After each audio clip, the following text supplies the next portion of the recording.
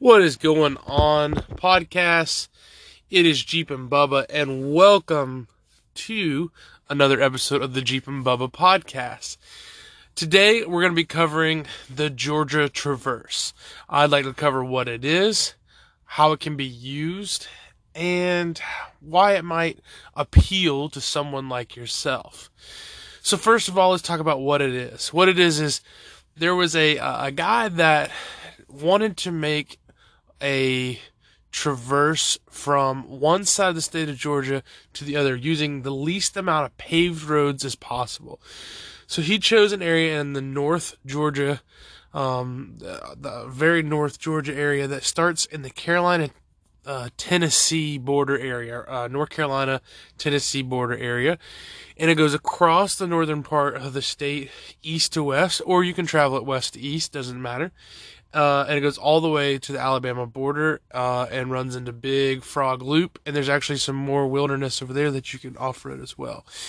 It is 390 total miles of paved and unpaved, and 226 of those are unpaved.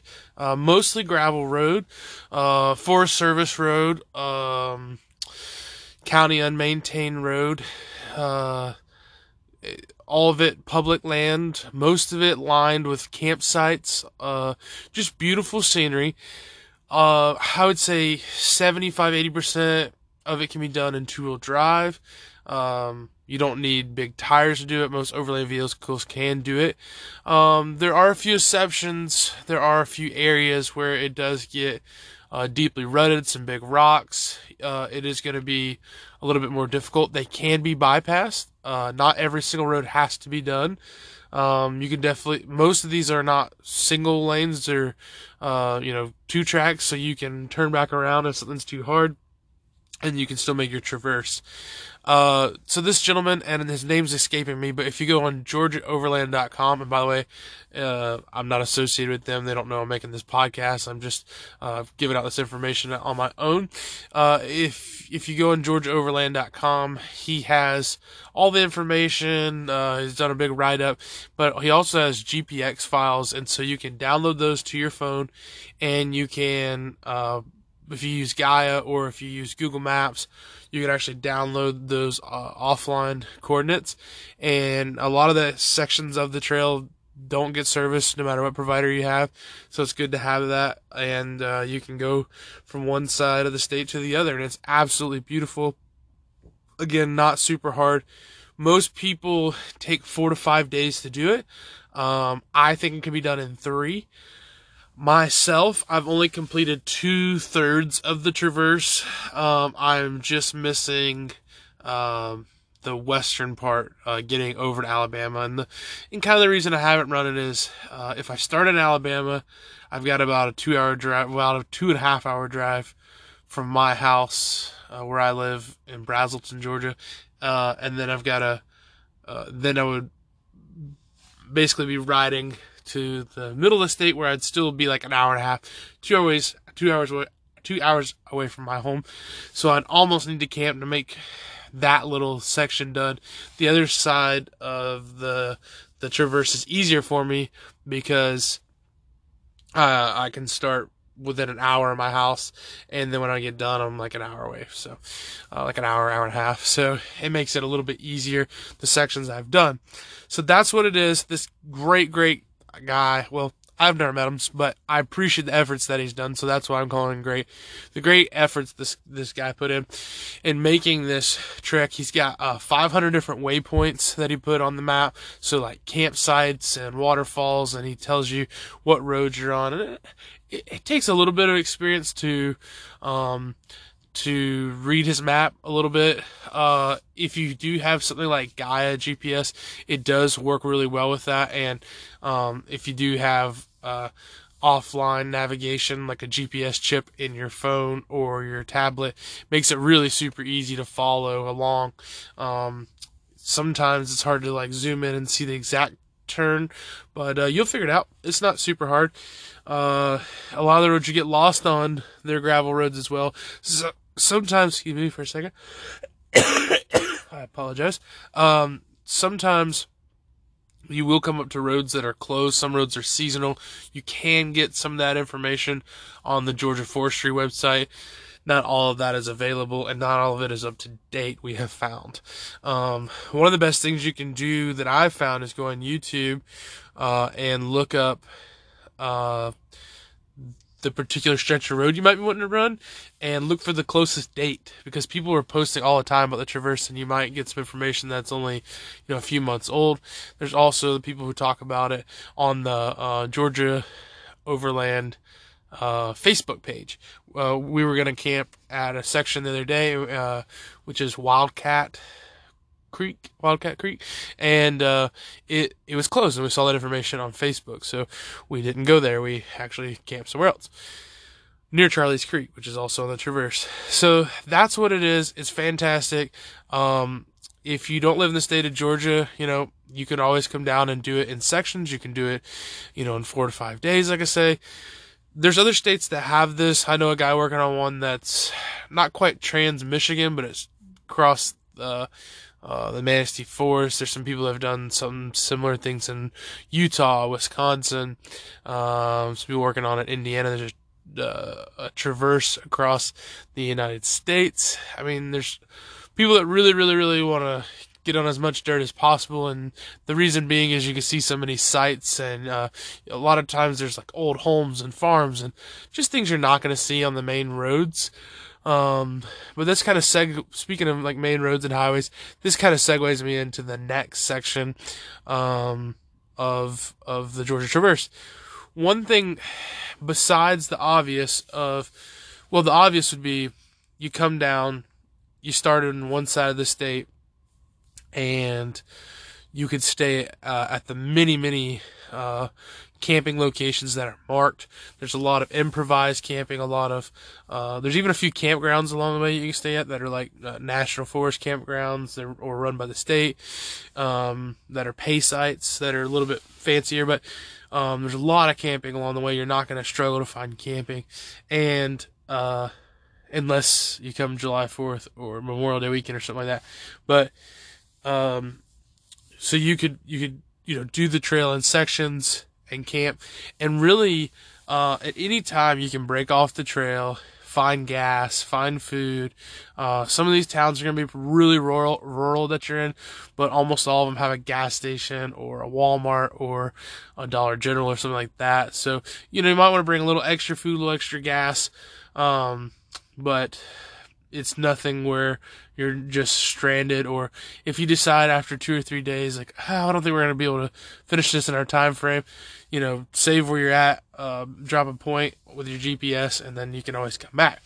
But here's the thing that I've been using it for recently that I think is a great idea and a great thing, and I'm just glad that the Traverse exists in the way that it does.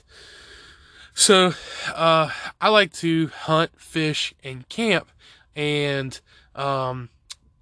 recently we did a trip, and it's on my YouTube, channel, the Jeep and Bubba channel, where we, camped. My friends came up from Florida, and we camped in North Georgia at the, Tallulah River campground in the Chattahoochee National Forest. And then we wanted to go to Dillard, Georgia the next day and eat breakfast at the Dillard House, which is kind of a famous restaurant. The reason we picked that spot is because it was just about where they would be around the time they need to find somewhere to stay for the night. And it was only like an hour and a half from my house. And then the next day we were going to go to Match Patch, North Carolina, which is about 2 hours away. So instead of us all getting hotel rooms or renting a cabin or Airbnb, we just met at a campground that it was $15 between the both of us, so $7.50 each to stay at a campsite with water, a beautiful river. It had vaulted toilets, and it was right off the Georgia Traverse. Now we could go back down to the main road and go into Dillard in about half an hour, or we could take the Traverse, which was about 50 minutes, close to an hour, and we did. So we just pull off one paved road, and then boom, we were gravel and rode for 50 minutes on unpaved roads. We went by farms, lakes, ponds, we went through a few little creek crossing, water crossings, went way up into elevation to like 3,800 feet, 4,000 feet, which that's high for Georgia, through Patterson's Gap, just a beautiful overlook. That's how we started our morning. We woke up at a camp, broke camp, and that's how we started our day. It was fantastic. And then it popped us out right into the town of Dillard. I mean, we were only on paved roads for a few minutes, and we were eating breakfast. So something I've been thinking of it as, one, it's a great place to camp, but also it's a great highway to get you to different campsites, different areas of North Georgia. Like, say, I really want to fish in Blue Ridge this weekend, and maybe camp up there, and then maybe we want to go over to Tallulah Gorge and hike the next day. Well, there's actually trails between those two areas, and so you can use sections of the traverse to get back and forth and also find places to camp. So, I mean, whether it's $15 or it's free because it's improvised, or $5, something like that, so much cheaper than finding a campsite. And for me, I would rather sit around a campfire and have a nice adult beverage and enjoy the company of others versus staying at a hotel. So that's one of the things that I think people should kind of think about the Traverse as. The state of Georgia doesn't have a lot of off-roading. We have Beasley's Knob, we have the Flatlands, Trey Mountain, which is a part of the Traverse. We have the Traverse itself, and then we have a few little scattered off-road parks across the state. And compared to some other states, not all, but we kind of lack in public land. And that area is probably the densest area of forestry road in the state, at least north of Atlanta. There may be more in South Georgia, but this is going to be some elevation change, some rock, some creek crossings, some great trout fishing, a place where it's possible for you to see black bear. You're going to see a lot of deer. You're going to see different types of wildlife, and it's just absolutely beautiful. Most evenings are cool with a breeze through there. Not unpredictable weather. It's not crazy like the Rocky Mountains. Usually the weather service is pretty close to predicting the weather that areas. It is typically cooler than the rest of the state in that area, temperature wise. But a lot to see, a lot to be done, and if it doesn't seem like it interests you, it doesn't bother me, because the less people that are out there, that's fine with me. This isn't a paid thing to keep this open. This is going to stay open, and so if it's super busy out there, then that kind of hurts me. But I do like to share things like this with people because it is really special. I do have a little bit of these trails written up on my website, blackbearoffroad.com. We sell stuff on there, but if you go to the recent travel section, it's down the bottom left-hand corner. I have a couple write-ups on some of the locations that we've stayed in, and actually Friday of this week we're going to be writing another section that's not actually in the Traverse that someone gave me GPS coordinates to, but where I see that it ends up ending at is another spot on the Traverse. So when I get there, I won't be lost. I'll be able to just pick up and keep riding trails in that area and find a trail that sort of gets me back home, closer to my home, and be riding trails at the same time. So it's a fantastic kind of resource if you're someone who likes overlanding, rock crawling, wheeling, whether you like hiking.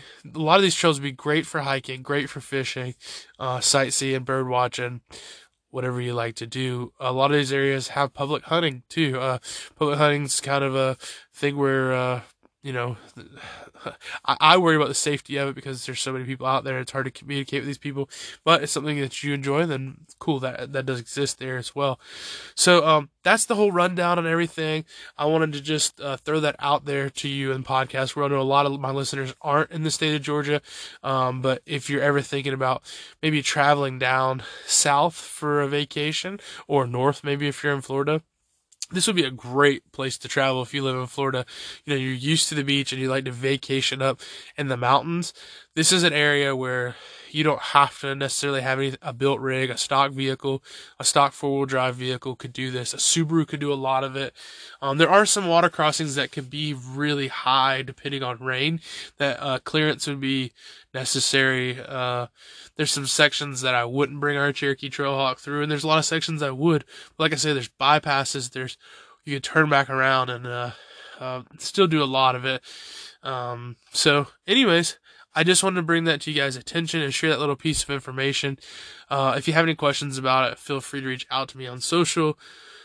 Feel free to check out some of my YouTube videos. I actually cover a lot of these areas about the Georgia Traverse. I have 2 different videos specifically on the Traverse, and Alston's videos where the Traverse, like Tray Mountain, is actually included in the video, just subsequently. So anyways, I hope you guys have a fantastic New Year. I'm coming to you about 2 hours before the New Year here in 2019. So I hope you have a fantastic New Year in 2020, and that includes some off-roading, some adventures, some wheeling. From my family to yours, we hope you have a fantastic New Year, and we'll be seeing you.